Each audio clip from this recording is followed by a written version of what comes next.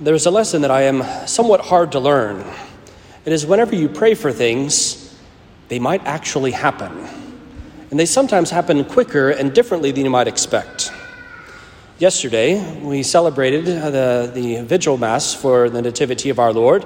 And so we're reflecting this weekend on the third joyful mystery, the Nativity. The fruit of that mystery is the spirit of poverty. And so we invited ourselves to take up that spirit of poverty. And last night I went to the rectory, microwaved my dinner, and in the middle of my dinner, the power went out. Thank you, Lord, for the poverty. Be careful what you pray for. It just might happen in ways you don't always expect. That being one simple case of it. And thanks be to God, I was able to recognize it for what it was and embrace it as a little opportunity to join our blessed Lord there. But as we come on this feast, we celebrate this feast, which is indeed a time of great joy. It's a time of great solemnity where we break out the best of things. We don today the finest vestments the parish owns. We place the extra flowers all around the sanctuary, just pretty much everywhere we don't immediately walk. There we have placed flowers there. Many of you have dressed in your nicest clothes and probably your most expensive coat, which is also known as your thickest coat on account of the weather. And so these realities is that we go to great expense to be able to decorate for this great feast. And it's proper for us to do so, because what we celebrate is the birth of a king. It is something that all of the kingdom should rejoice in. Indeed, everyone should be filled with an immense joy in this great feast. Fascinatingly enough, the third mystery in each of the sets of mysteries deals explicitly with kingship. The first one, which we reflect upon today, is the birth of the king. The luminous mysteries is the proclamation of the kingdom. The sorrowful mysteries is the crowning of our great King, crowning with thorns, but a coronation nonetheless. And lastly, we may understand it as the glorious mysteries, the descent of the Holy Spirit upon the apostles, as the apostles themselves are crowned with the Holy Spirit, who comes in tongues of fire to rest upon their heads, that they too might be inheritors of that mission of proclaiming the kingdom and to participate in the kingship of Christ as they exercise authority in the church. And so this third mystery in each set reflects upon this greatness of kingship. And perhaps when we think of kings, we may think of a whole variety of things. I myself will think of various scenes from movies, especially kind of often caricatures of kings who will be sitting at their table dressed in fine robes and have gold goblets surrounding them with fine wines and a whole bird cooked in front of them, because why settle for only the leg quarters, huh? When you're the king, you get the whole bird. You could just allow the meat to fall off wherever you want, because you have so much of it, you can waste as much as you like, and it's not a big deal, right? And so the king always just kind of has, extra chicken juice just kind of running down his chin because he's just lavish portions for himself, right? There's kind of caricatures that we might have of kings. But nonetheless, even if that's a caricature, there is a sense in which whenever we think of kings, we rightly understand them to be of nobility, of a higher class, of possessing great things, of possessing great riches, of having great authority, of being born in a palace, when in the celebration, when a child is born, when the newborn king, when the inheritor of the throne is born, the kingdom again rejoices. They make great fanfare about these things. And yet in the face of all of those ideas which we have of kingship, our blessed Lord comes in the exact opposite. Rather than in great solemnity and in riches, our Lord comes simply in poverty. The Lord Jesus comes as a poor one. Indeed, Mary and Joseph are on their way to pay their census tax. This is essentially what the census was. It was an opportunity of the foreign occupying Rome to be able to gather in a bit more of a collection and to be able to say, go to your own hometown to let us know how many of you are, to let us know where you are, who you are, what you are, and to be able to give us money on account of all of these things so we can process the information. And so Mary and Joseph, poor ones though they may be, are going to be able to give away even more of the little that they have. And they go to the town of Bethlehem, from the city of David, the little town of bread, the house of bread as it's known. Excuse me. And so they go to this little place where our blessed Lord is born, where the Word of God is born of the Virgin Mary. And the scriptures recount that that there was no place in the inn. And so he's born and he's lying in swaddling clothes in the manger. Our tour guide on our pilgrimage spent no small amount of time going on a little mini tirade about the translation "in the inn." He said, he's kind of talking. He's a British fellow talking to a group of Americans, and he says, I think you Americans sometimes imagine that, that our blessed Lord, when he was there, that he was just that Mary and Joseph were walking along, and the hotel, the Bethlehem 6, forgot to leave the candle on, and there was no vacancy in the inn that night, and so they needed to go to the next hotel and the next motel, and they were all full up, and so they just found a cave and just kind of made do with what they had. And he said that doesn't really match with the reality of the situation. First of all, there wasn't really a motel, so to speak, in Bethlehem. And the reality was that the place where they would stay, the translation of the text, better than in the inn, would be more essentially closer to in the cellar. It would be downstairs, more or less.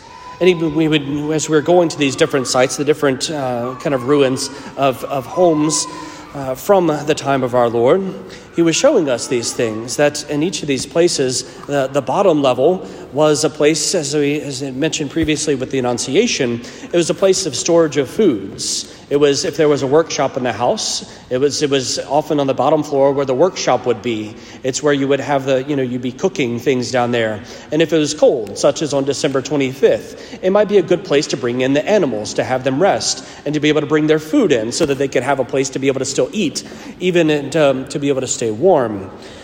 On the second level, at the top of the house, not a second floor as we might think of it, but kind of an elevated portion of the house, there would be a ladder that would go usually to two rooms, one for the owners of the house, the mother and father, and the other room for all the children.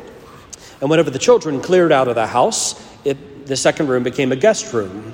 And so whenever people would come to town, such as for census and various other visits, that one would stay in the guest room.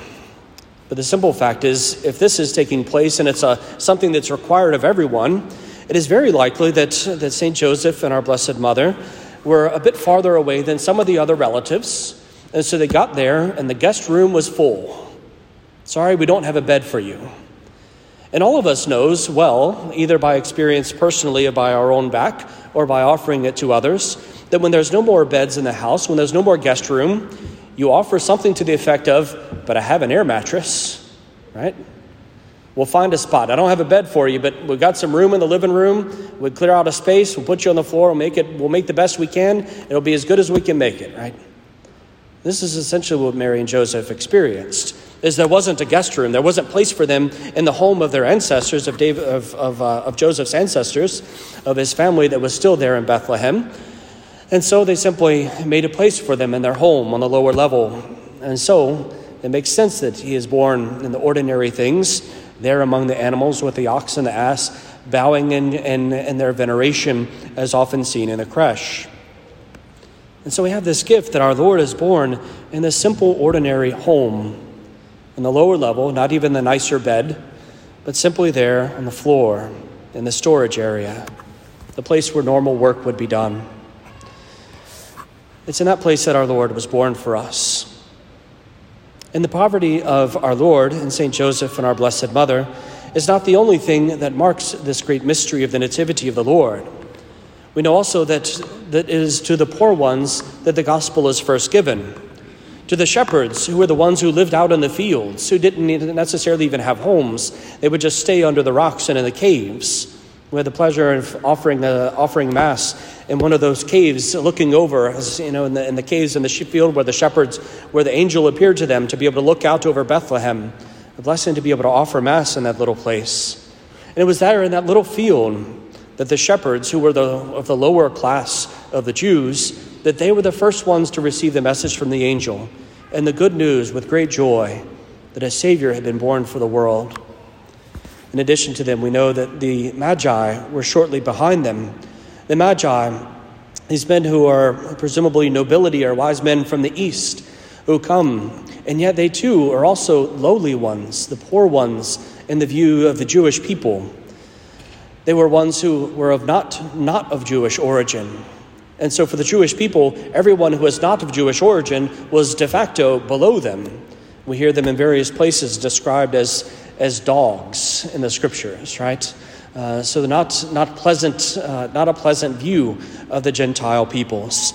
And it's to them also that this great mystery is revealed. So to the poor ones, the gospel is first given of the news of a Savior.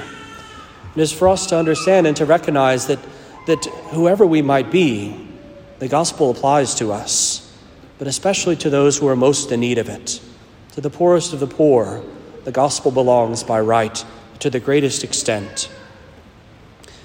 We too are called to embrace this spirit of poverty as the mystery of the Rosary indicates, to embrace this simplicity of life. And the Church of the Nativity itself speaks something to this. The Church of the Nativity is a beautiful building. The church initially was built, the first Christian church was built on that site in the mid-300s. And it was a church that was built by St. Helena whenever she went to the Holy Land and started kind of trying to preserve the holy sites. And interestingly, the reason it was preserved and the reason they know that is the place where our Lord was born is because the pagans preached that gospel continuously. They actually had built a pagan temple on top of the place where the Lord was born as a way of mocking the Lord, as a way of mocking Christianity, as a way of saying, ha, we are victorious. Look, we've put a pagan temple on top of the place where you say your God was born. But of course, we have the last laugh because we know that their gods are false. They are no gods at all. Their temple fell to pieces. In the end, was torn down.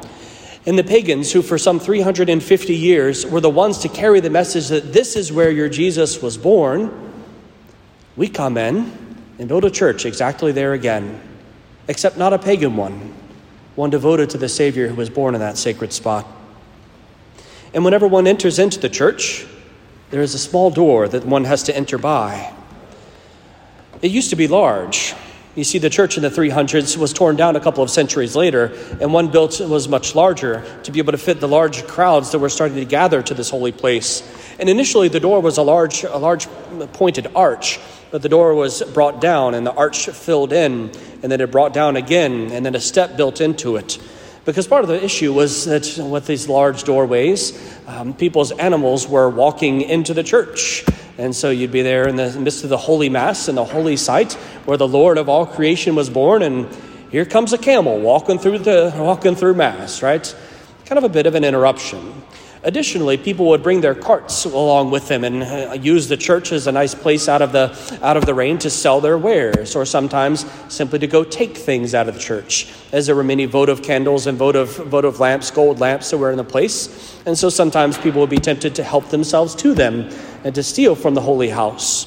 And so, to remedy both of these, the doorway was brought down, so it's about 4.5 feet now, I think. And there's a step on the ground, so you can't bring a cart in. But part of that symbolically, so practically we understand these things, but symbolically, we have to understand that we have to leave things behind to be able to go through the door. We have to bend the knees, we have to bow our head to be able to enter even into the home, even into this house of God, which is the dwelling place of the Lord, where he himself was born for us. We literally have to make oneself small and to leave something behind if one was carrying a large load. And then when one does so, one enters into the temple of God, enters into this holy place, and is able to go to the back of the church and there to descend more steps, to go down again once more, to descend as our Lord condescended and came down to us, stripping himself of his glory. And one goes to the bottom of there, and there under an altar where you have to bend down and kneel down on your knees to be able to reach back, there's a silver star, shining like Bethlehem's star, with the radiance of the votive candles all surrounding it, and the images, the icons on the back of the wall under the altar, and a simple words etched into the silver star: Hic de Virgine Maria, Jesus Christus natus est. Here of the Virgin Mary, Jesus Christ is born. It's a beautiful place.